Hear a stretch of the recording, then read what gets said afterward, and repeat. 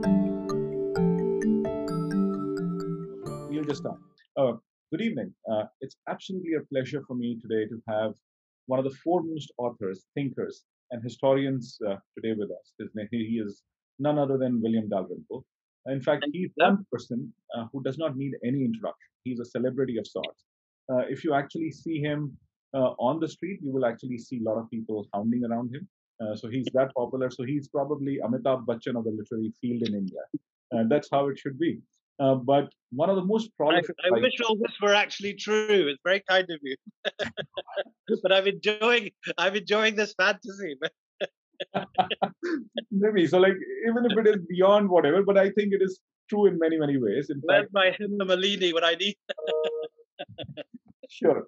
And and other than that, I think well, one thing which I should tell that he's written some amazing number of books. He's done documentaries. He's written for the New York Times. He's written for the New York Review of Books, the New Yorker, the Guardian, and so on and so forth. So I think this is one person who does not need an introduction. We just should really dive into the conversation and really understand from him his ideas of life and things. So, William, thanks a lot for joining in. But just I would just like to start with your pursuit on this whole idea of understanding India. I think it's been your lifelong, what I call work that you focused on India, history of India, things around it. So, what got you into it?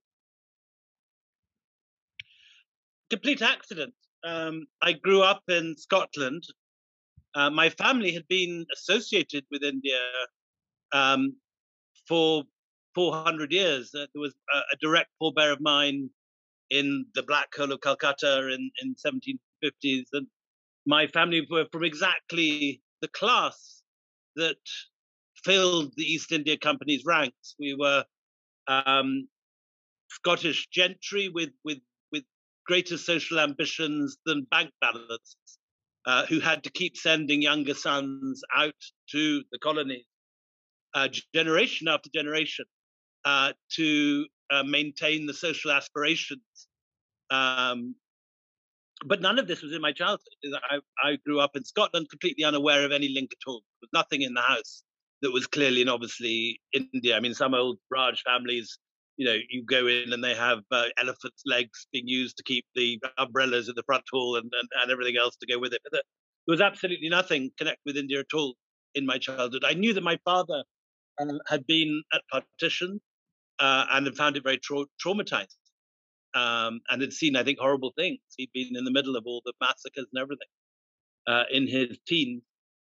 And I knew vaguely that there were other family members that had been involved in various Imperial and East India Company events.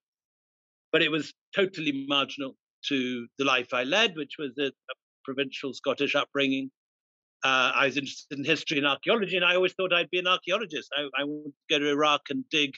I saw myself as a sort of Indiana Jones figure, I think, rather than anything else in my dream world, at least. And I spent my some holidays on excavation, um, and wanted to go to Cambridge to study archaeology. And that was just upended completely when the Iraq plan that I'd formed was cancelled because Saddam Hussein closed the British School of Archaeology, which he said was a nest of British spies. It probably was. I never got there. So I never found out. But for which my life might have been quite different again. But and I just ended up jumping on a plane with a friend who was teaching in Dehradun. Um, and frankly, I kind of never left. I'm still here. What was I? I was 18 then. I'm now 56. My entire adult life has been spent in India. I've been a different sorts of writer in that time. I started off as a foreign correspondent. I've been a travel writer. Um, I have been a critic, an art historian, but particularly over the last 20 years, I've been a historian of the East India Company, and written 4 big books, which are just next month being issued in a box set called The Company Quartet. So they're going to be issued in a sort of big solid thing you can keep the door open with, or hurl at your children if they misbehave or something. So at least you picked up one thing in Indian, and that is hurl things at children. Well, I hope not literally, but at least in No, that's in principle. So yes, so I mean, this has been my home all my adult life. Like anyone, I can find India frustrating, and at times, when the electricity goes or you're stuck in a traffic jam or something, it can be infuriating place. But it's never boring, and it's always fascinating. I still don't even begin to claim to understand it most of the time, and yet it's like as a writer, I've been always a child in a sweet shop. There is so much here to write about, so much that is extraordinary. And as I say, I've written about different aspects of religion, history, politics. It's all fascinating, but it's particularly history that I spent most of the last 20 years engaged in writing. I've been very lucky in that there was this gap. There were two gaps, actually, I suppose. And one was that history in India had become very much a matter of academic writing, often couched in post-colonial and postmodernist jargon that was completely inaccessible to most people. And there were none of the sort of writers that you get in the West, like, say, Simon Sharma or Anthony Beevor or Linda Colley, major scholarly writers who wrote at the peak of academic research and with great accuracy and scholarship, but also wrote English that was there to be read, that was to be enjoyed, that could make it up the bestseller list. There were no books like The Swerve, which would sit at the top of the bestseller list, while also being a work of considerable scholarship. So I found that there was this great hunger for narrative-driven, biographically driven histories, which were readable. And there is a bit of a crisis now, because there's a whole generation come up who not only don't like the style that history has been written in, but the post-colonial historians in India were all very much at the far left. They were in that Nehruvian Marxist-influenced generation that modern Indians distrust, frankly. And so, as I say, there was a gap. Then there was another absence, which was this entire period of history between the Mughal Empire and the Raj, which to me was a fascinating period of transition. This was the period when the Mughals had gone into decline, and from being the world's premier economy, one of the few moments in history when India's economy is bigger than that of China. There are two moments in history when that's true, and this is one of them. But the Raj hasn't happened yet, and there is this period between the death of Aurangzeb in 1707 and the creation of the Raj in 1858, which is a period of 150 years, which is an extraordinary period when a lot of the most interesting buildings in India are being built, the most beautiful paintings are being painted, a period of huge cultural efflorescence, but utter economic political confusion.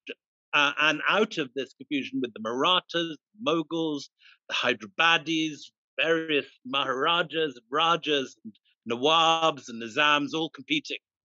Out of this, bizarrely, a trading company comes out on top. It's like you have, 4 or 5 armies competing, and Facebook emerges as the victor at the end of this.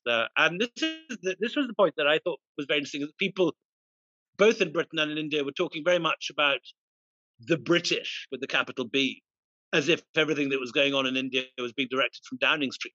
But it was far more sinister than that. It was a company, a private limited company run by a director and answerable to shareholders. And that was something which was not at all clear in either the post-colonial writing or in the old writing of the Raj, both of which, whether from an Indian perspective, wanting a nationalist Azadi narrative, or from a British perspective, celebrating the great deeds of empire, both of them ignored the fact that this was being done by a corporation operating out of an office in the City of London. And in an age when we were seeing the rise of these enormous mega companies like Amazon and Facebook and Google and Microsoft, who had the ability to weave their way around national taxes and national laws and to operate in a strange world of their own.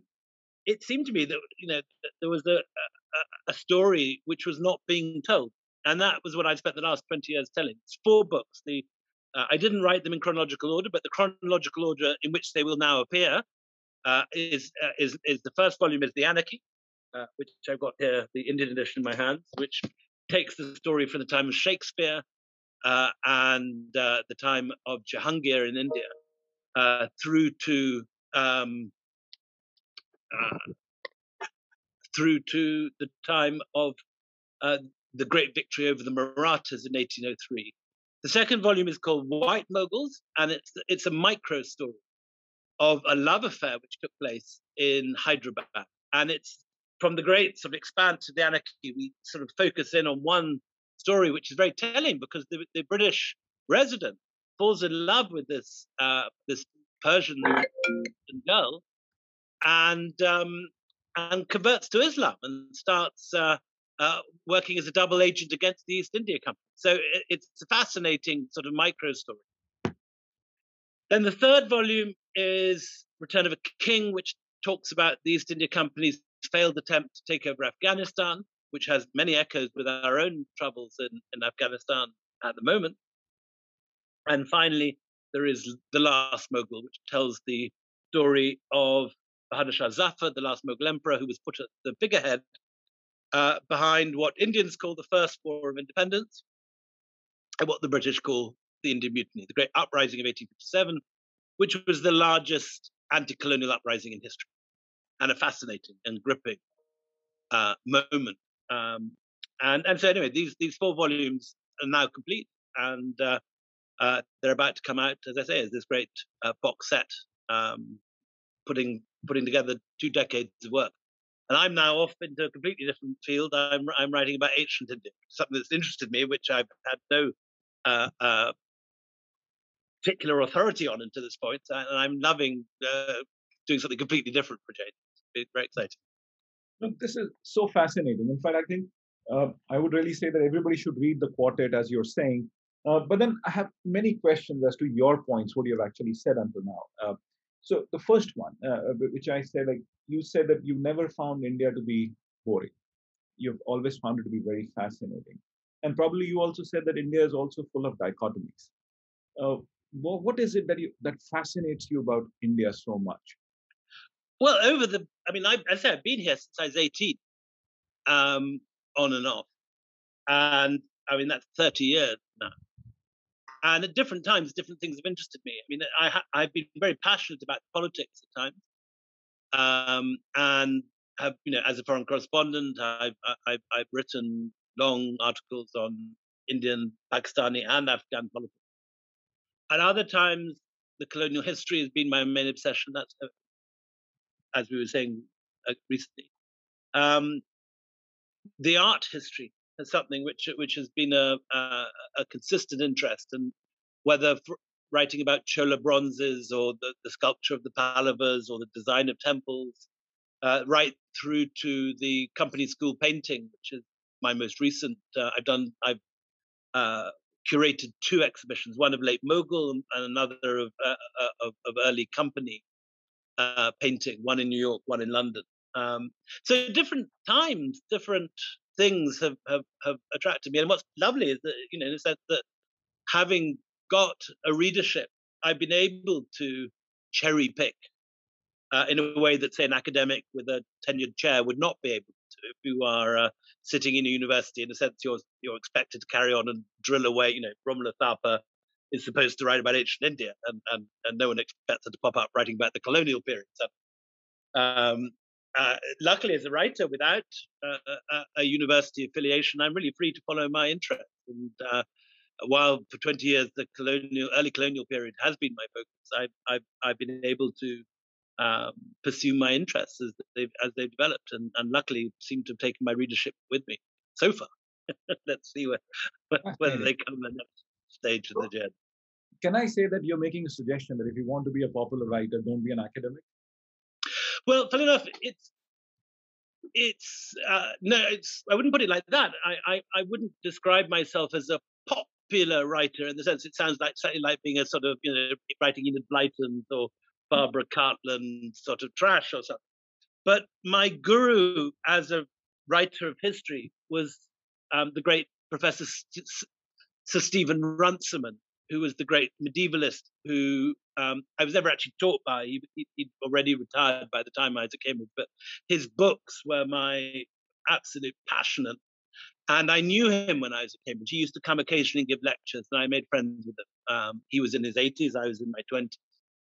Um, but he advised me very clearly, advice that he himself had been given is that if you want to be a writer, leave academia.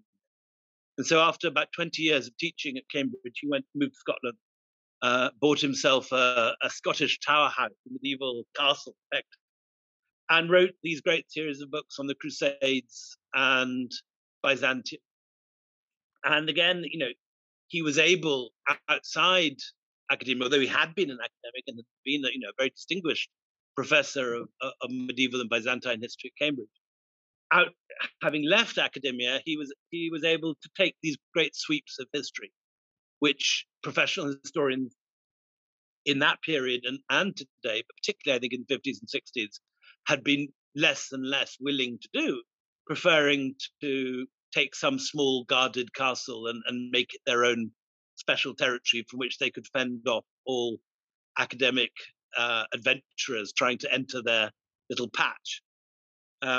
And Runciman, wrote 3 volumes on the Crusades, which is his great monument, and a whole series of amazing books on medieval history of the Mediterranean. He was a very talented linguist. He could read more or less every European language, plus Arabic, Turkish, Armenian, and Persian, and was able to access all the primary sources in the original.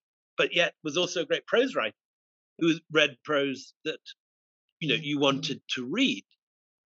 And he always said that he lamented that link between fine prose and the writing of history had been lost. That in the days of Gibbon, people would queue up to wait for the latest installment of the Decline and Fall of the Roman Empire,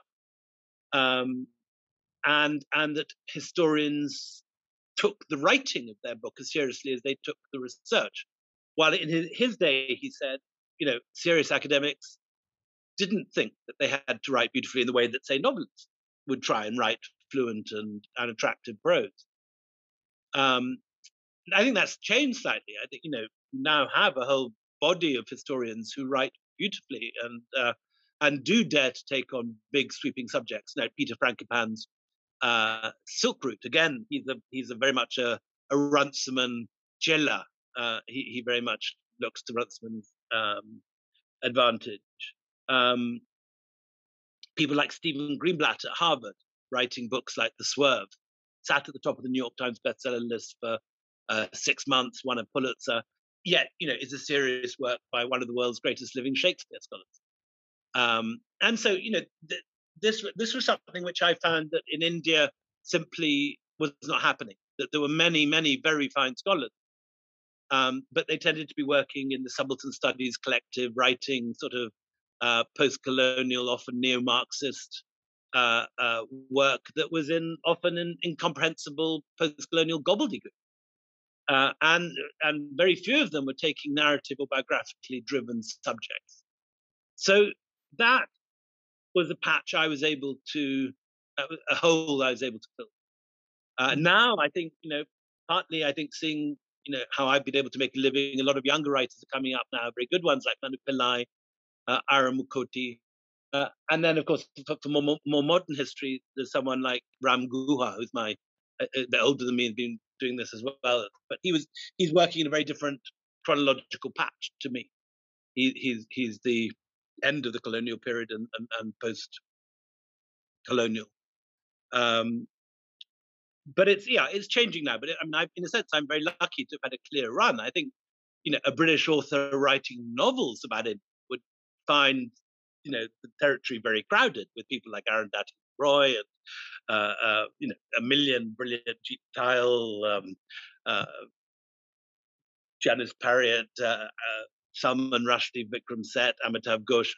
There's a million brilliant post-colonial Indian novelists, and there is no Paul Scott. But I have been able to create a little patch myself, I think, which has straddled the world of serious history while being read by large numbers of people. And I'm very lucky, I feel, to have had that opportunity, and for that vacancy to have been there. It might be more difficult. This is fascinating, William. But then, just a curious question, like there is also this absolute desire by Indians to learn about history that seems to have emerged in the last few years. And but then, of course, alluding to your point itself, like there is also this whole thing that you want to look at history from a very different eye or a very different lens. What do you think is driving this change? Because you've been in middle of it. You've actually had a great influence in terms of what you've written, through your prose and through what you've been able to propound. So I think there's several answers to that. One is that there's been a great revival of interest in the writing and the reading of history everywhere. If you go to a British or an American bookshop, you'll find the same thing, that there are every year new biographies of all the American presidents, new work on Stalingrad, or every year 20 more books are written on the Second World War in Britain. The British have an obsession with the Nazis, and Spitfires, and all that sort of stuff. And that has come late here, but it's come. And there is now a big market in narrative and biographical history in India. But as I say, there's also this feeling, I think, that history was very much written by the left, often the Marxist left, and there is obviously we're in an age which is strongly dominated politically now by the right. So there's a feeling that they've been given one version of history, which isn't the whole truth. And there's also just the simple fact that the language which history was being written in for the last 20 years is deeply inaccessible. Historians used to tie themselves up in post-colonial jargon. And that's all very well if you're dealing with your colleagues, but it leaves ordinary people out in the cold, unable to understand or be interested in what's going on in the historical academic establishment. And that's all changing now. And in a sense, it's good. I mean, it's an odd situation, India, whereby where I come from in Britain, we have right-wing historians and we have left-wing historians. Most writers probably are of the left or the liberal left, but there are plenty of perfectly respectable right-wing historians who are serious scholars. And while you may disagree with them, that no one would deny that their research is valid and that their work is as academically respectable as that of the left. But in India, there was this odd situation where certainly for most of the last 20 years, there were no right-wing writers here. And still to this day, there's an absence of top-class right-wing writers. There are very few people in India that would, British historians like Neil Ferguson and Andrew Roberts, who are of the right, but also get top reviews, win prizes, and hold the serious chairs of history. There are no equivalents of those here, and the right wing historians who try to fill that gap, people like Rajiv Malhotra, are deeply problematic academically. And have, frankly, no academic qualification. So there is a problem here, which is in a sense why this shake-up is taking place. If you are a right winger looking critically at Indian history and not liking a lot of what you see in the Mughal period, you'll be hard pressed to find a well-written, well-researched, academically respectable book which gives your point of view. And so there's a slight feeling, I think, if you go on Twitter, a sense of some sort of conspiracy, as if there's, why is the left dominating this world, and so on. And while that can be very damaging if you have a sort of cleansing in academia whereby a right-wing political establishment sort of puts in unqualified people into senior positions and gives them the certification to teach and form the dominant narrative. I think it's a good thing.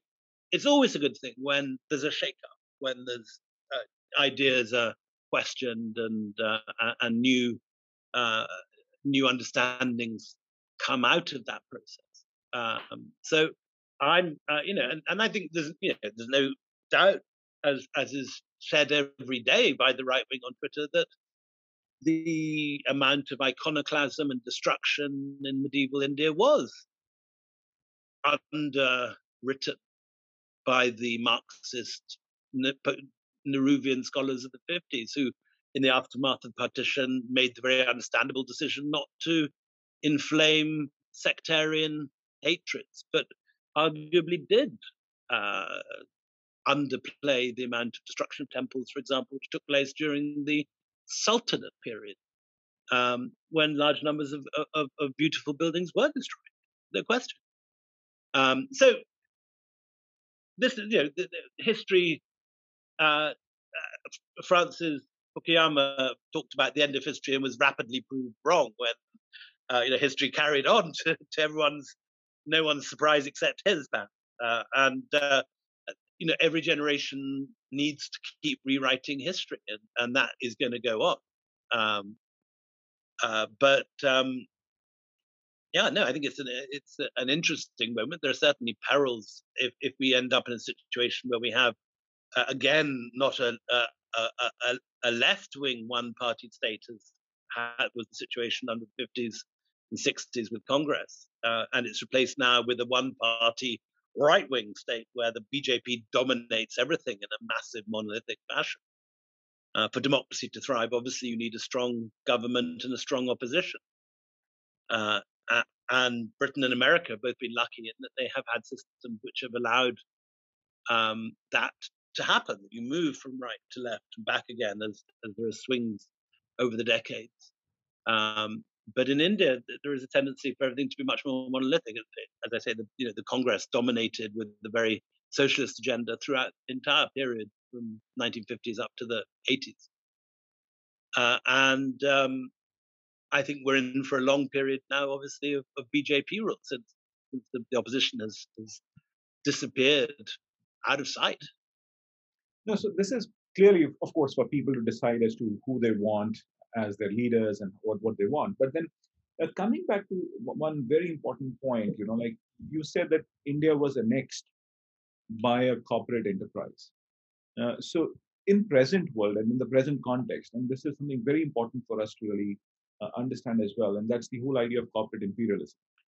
Are we going to go through similar kind of thing with the rise of large enterprises? How do you really look at it? Because how can we learn from history? Because this enterprises like, say, Twitters of the world, the Facebooks, the Googles, they're just way too large. They have way too information. They know way too more about us than we know about ourselves, and such things.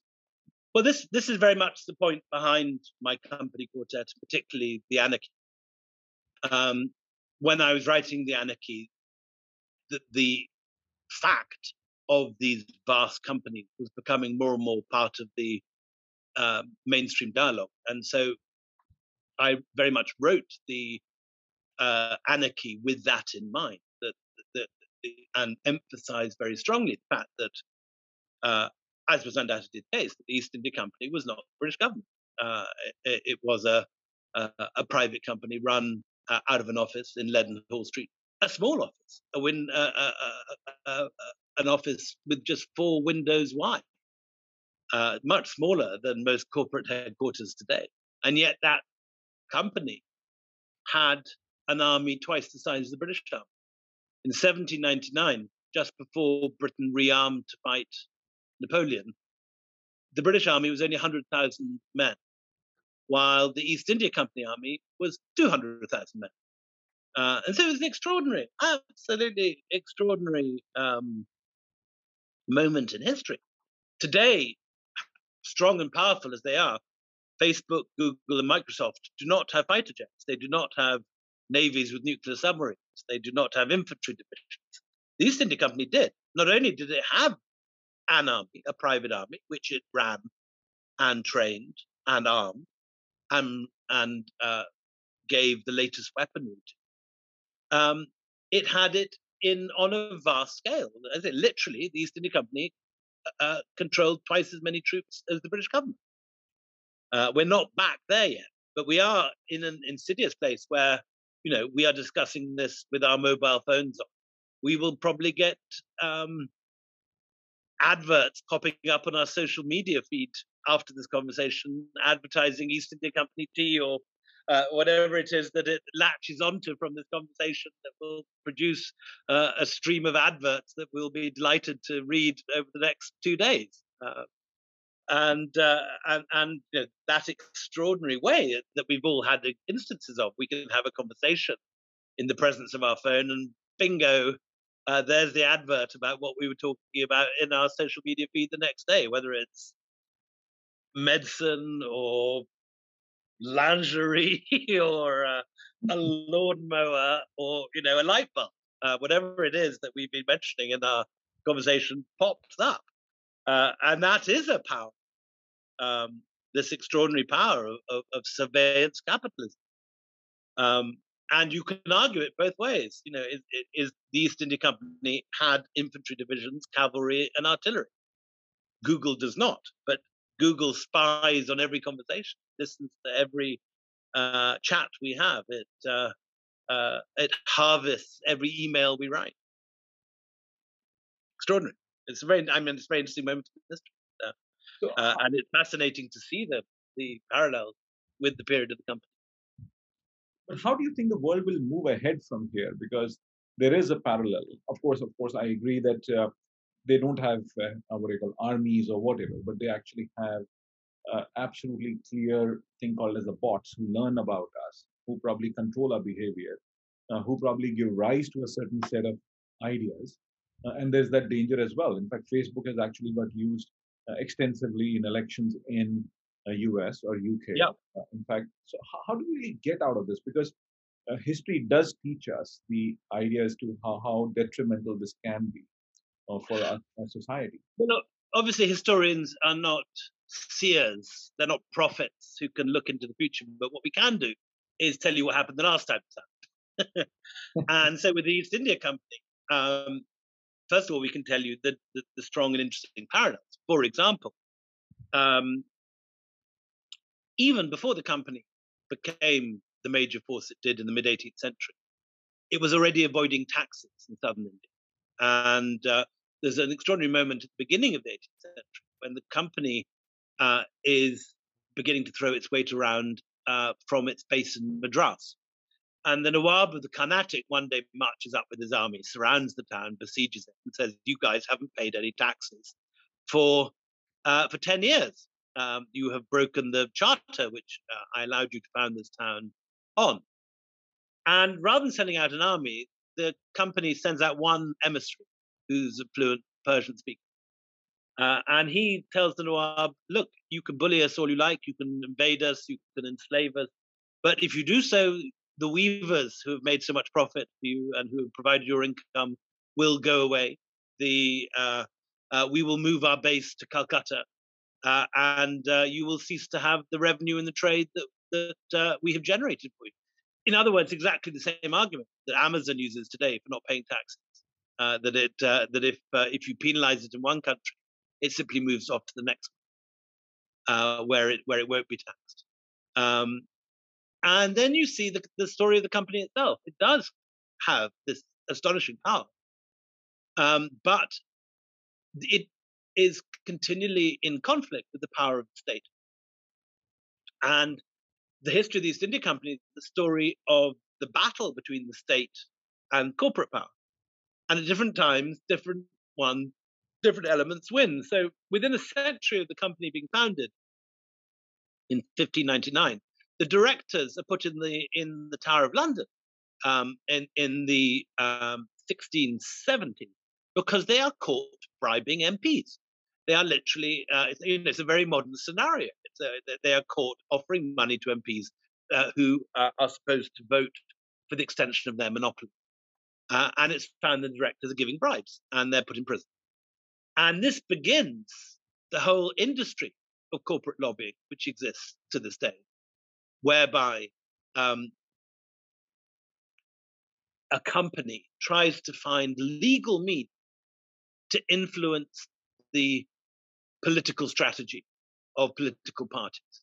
And in a democracy, this is very easy because political parties need political donations, and political donations are usually given in that grey area between a promise and a suggestion that if they get into power, that they will do this, that, or the other for the company. So you see the beginnings of a world whereby, in 1953 in Iran, MI6 and the CIA collaborate to topple the democratically elected government of Mossadegh in Iran. A year later, they overthrow the democratically elected government in Guatemala because they're about to nationalize all the banana farms. And this is where the phrase banana republic comes from, because United Fruit had persuaded the CIA to intervene and perform a coup. So this world where a corporation can, through its wealth, influence the policies of the nation state and overthrow other nation states, just as the East India Company did.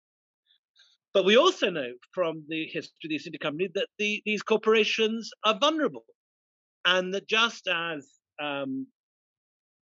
during the subprime collapses of 2008 in the United States and Europe, whereby nearly the entire economy of Iceland disappeared into a black hole created by bank failure, and where in America one had the famous collapse of the big banks and the whole question of who was too big to fail or not. You get that with the East India Company, and very quickly after, it's at its most powerful. So 17. You get the Battle of Plassey, 1756, and the Battle of Buxar, the second great victory, 1765. In 1770, there's a famine, leading to possibly, the estimates vary from 1 to 5 million deaths in Bengal. And in the midst of that famine, the company's revenues obviously plummet down to very low levels. And in 1772, the company goes bankrupt and has to go to the Bank of England to be bailed out. So just as you get with these great American corporations, which on one hand look unassailably strong and massively leveraged, on the other hand, they prove to be much more vulnerable than they look and need propping up and bailing out, as NatWest, for example, did in Britain. And so the company moves from being this example of absolutely free market libertarian capitalism to being, by the 1780s, half owned by the British government. And that's how the government begins to get involved in India, ultimately leading to total government control when the company is nationalized, although that phrase isn't used, but that's effectively what happens in 1858. So this is fascinating, again, as I hear this, but like your work has equal impact or equal visibility in places like India and Pakistan. And of course, when you're talking about East India Company, because there is this part of history, and you also alluded to that your father did see the partition and the mayhem that followed. My question is, like, how do we get this right? Like, there seems to be this huge divergence between these two countries, like probably culturally very, very similar. But how do we really set this right? Again, I'm just seeking an answer, not as a seer, but from a historical point of view. What seeded it? How do we get it? So, while it's certainly true that there are many points of disagreement, and particular points of disagreement on history between India and Pakistan, I think the East India Company is not somewhere where they disagree. Um, this book, which creates a picture of buccaneering, plundering, looting, international capitalism, was very popular in both countries. The biggest surprise was that it worked in countries like America and Britain as well, which was not a given. So no, this book was very much something that India and Pakistan could agree on, and Imran Khan was seen reading the book and photographed, and the book sales doubled overnight in Pakistan. So far, Mr. Modi has not been seen reading any book, least of all mine. But maybe one day we'll see somebody in the government holding up a copy. But it's I don't know. Yeah, this is not a book which created any disagreement within India and Pakistan. But there is a whole debate now going in Britain, because Britain had this odd 70 years of post-colonialism where it never really faced up to the realities of empire. Propelled partly by nostalgic films like The Jewel and the Crown, or the Merchant Ivory films, or Passage to India, the British were fed a version of the Raj, which was basically Sunday night masterpiece theatre entertainment. And suddenly the Raj was turned into this confection of elephants and maharajas and croquet lawns and Simla and high tea with Nawab Saab and handsome chaps in khaki and nice ladies in crinolines gliding over lawns with parasols.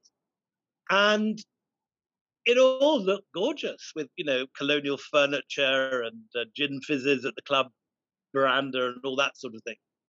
And the British never came to recognize, as the Germans had done with the Third Reich, or as the Belgians had to do with Congo, that their imperial history was one of exploitation, looting, and plundering. And for 70 years, the British have talked, well, not really, they haven't talked about empire. They've quietly sort of glided over empire in the guise of a Sunday night film, as this sort of pretty confection. But not faced up to it as a serious part of history. And the empire was simply removed from British history books. No one was taught about the empire at school.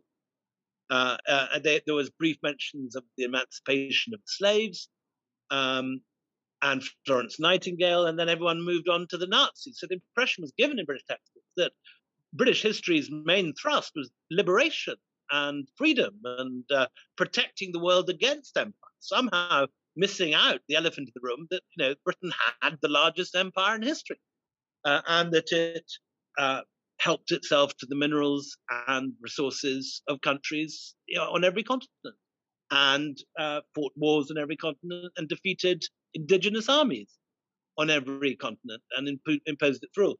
And it's only now, partly because so many Indians are rising to positions of authority in academia, in writing, but also in government in the UK, that the penny is finally dropping. That the Raj was not a pretty costume drama, but was a matter of exploitation, looting, and plundering, which hugely enriched our country, and which turned us from being a marginal power on the edge of Europe to being the richest power in Europe. And that's where our money came from, that and the slave trade. And so when you go to one of those lovely National Trust houses in the summer and pay your money and have a cream tea in the tea room and look at this gorgeous Georgian facade, the chances are that if it wasn't built by the East India Company, someone who'd returned from looting Bengal, it was built by somebody whose son or uncle or father was a planter in Barbados or Jamaica. And the money came from the slave trade and the sugar plantations or the cotton plantations. So these are histories which the British need to face up to, and it's caused a lot of debate in Britain. But again, I as a Brit whose family was involved in this, I have written it, I think, in a manner that was palatable to them. And it's interesting to compare my work to someone like Satnam Sanghera, who is an Indian who writes very similar about the same subject, but gets bundles of hate mail. And I think the British are, in a sense, prepared to be told that they were looters and plunderers by one of their own with a white face. But when an Indian tries to tell them, they get a bit shifty. And you begin, the racists break cover and write horrible letters. Poor Satnam has been covered with a hideous hate mail, while I have not. I mean, I've had the occasional rude review on Amazon from an Imperial nostalgist.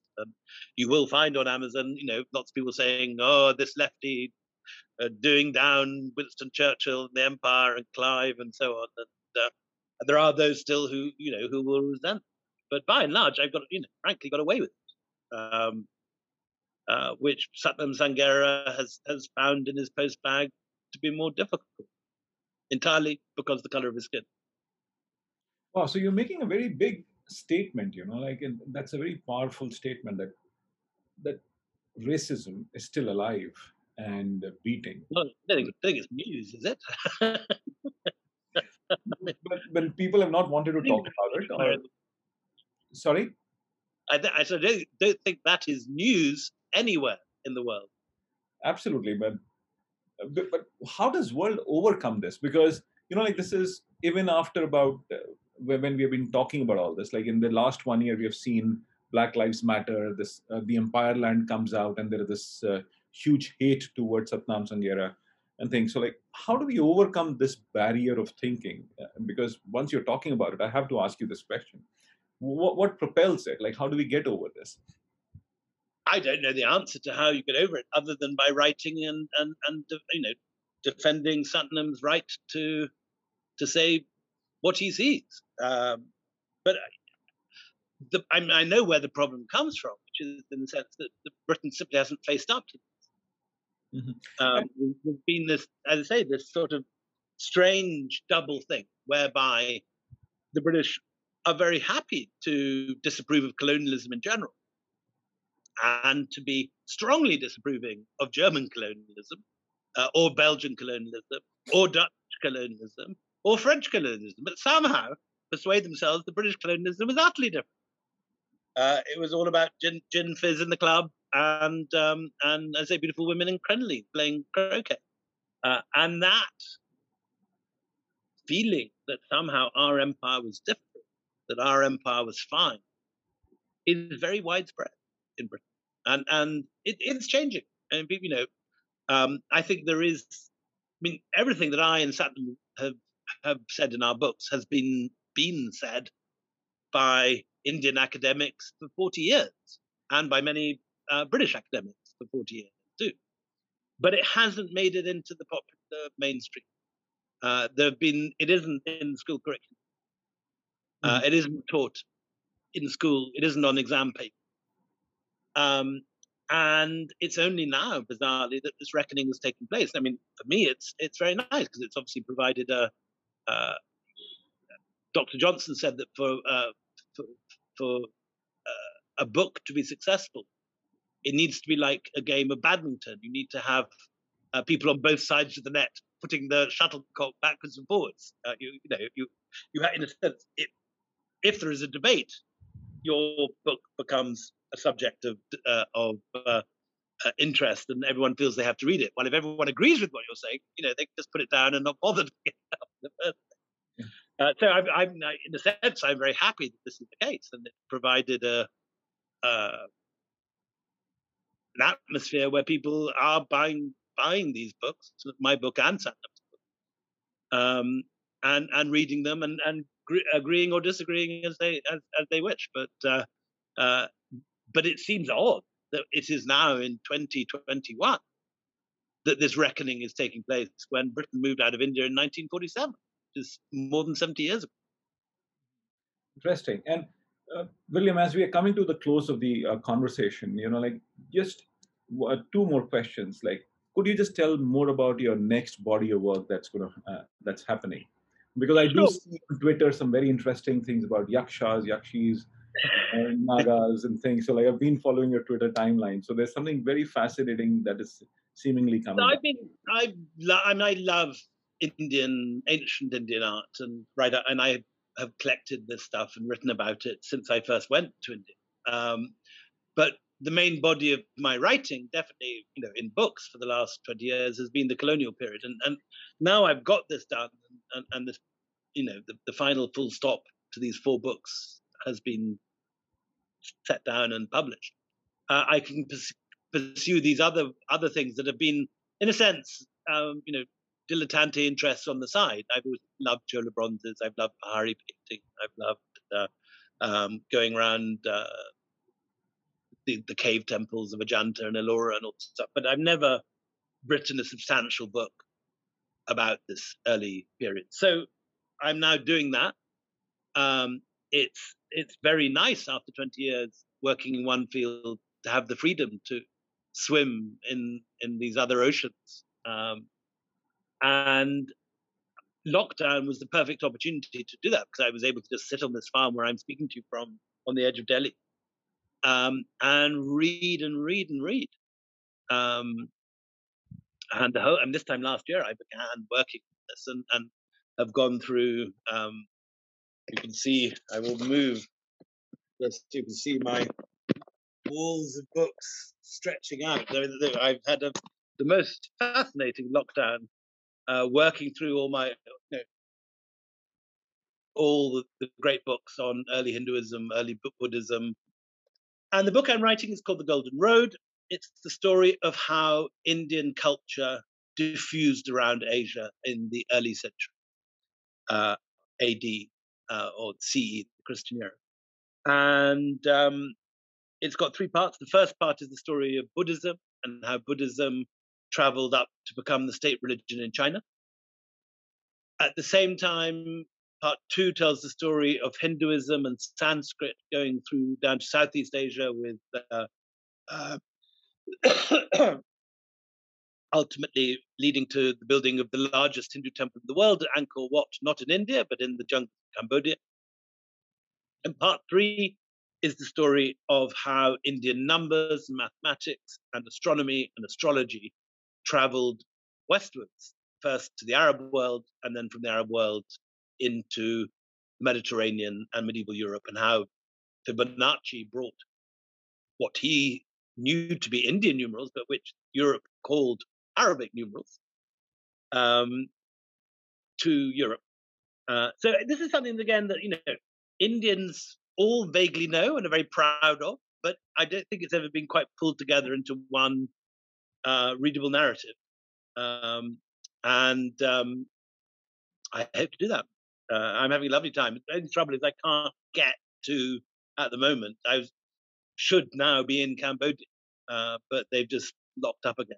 And, Thailand looks as if it was opening up, but then that's looking as if it's going to have a third wave now.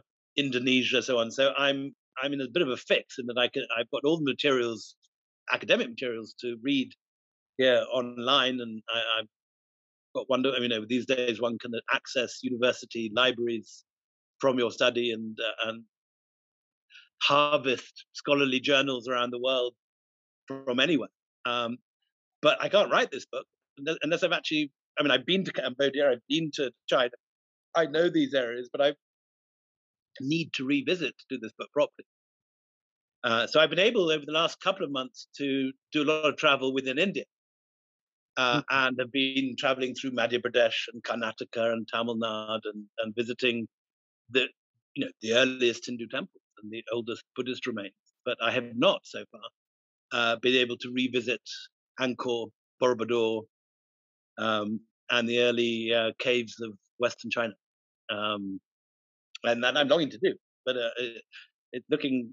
I would hope. I'd imagined this time last year that this, would all have been over, and travel would have been possible by now. That's not proving the case. And my son is also a writer, also got an ambitious historical project bubbling, and he has also got the same problem. So we're both sitting here slightly wondering when we're going to be able to get our books researched properly on the ground. I hope the situation changes soon and you're able to do that. But last question on this for the conversation today. Like you did talk about Sanskrit, and I have to ask you a question about a very fascinating author that I've read recently. I'm not too sure if you've seen his work, and that's more like translations. And he is Vivek Debroy. How do you really look at his work on translations and importance of it? And then, of course, if I have to ask you a question, what are the 3 books that you would like to recommend for people to read beyond the quartet? On what subjects? Any subject or? Absolutely. 3 are the most important books that a person should read. Goodness. Okay. So first of all, Vivek, I'm a big fan of Vivek. We've had him at the Jaipur Literature Festival. He's a hugely admired figure. He's also an unusual figure in that he straddles, obviously, government and writing and academia. No, I'm a big admirer. We had him actually at our Jaipur Literature Festival in January. And it was an extraordinary session. I see that you got him too, so you've got a treat ahead of you interviewing him. Please tell him I'm a big fan. 3 books to read on India, fiction, non-fiction, what? Anything which you feel are the most fascinating 3 books that any person should read, any topic, any area. If you just have to read 3 books in your lifetime. Goodness. Well, easy first one. Boring and predictable in many ways, but no question the greatest novel remains War and Peace, Tolstoy.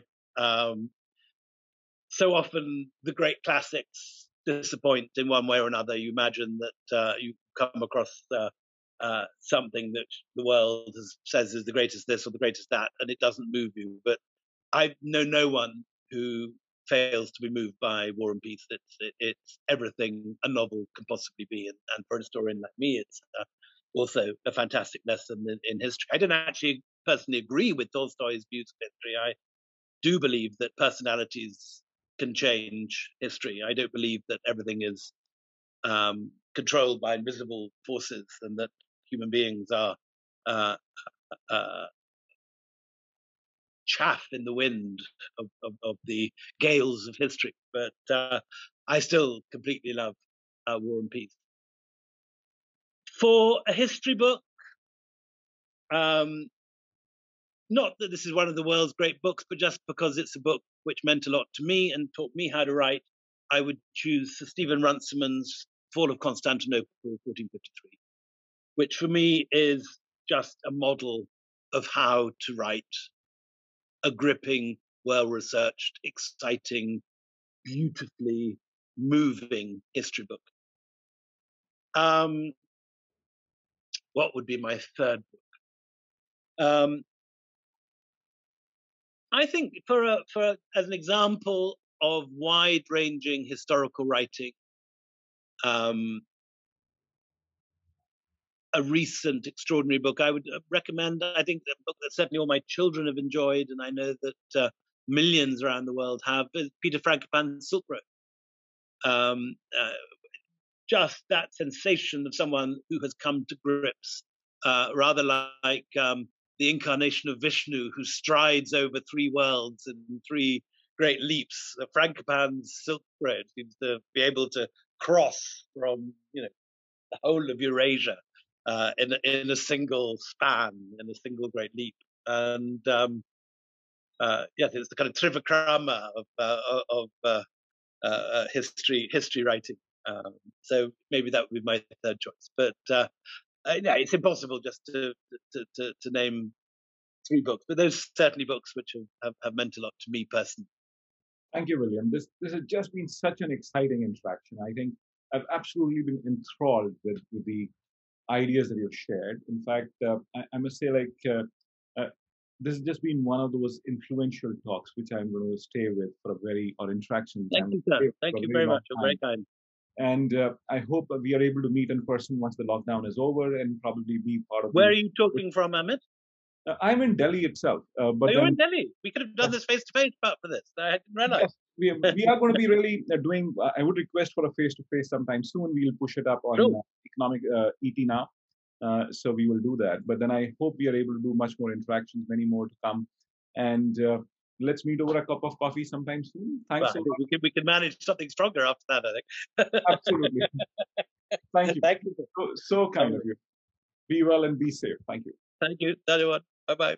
Bye-bye.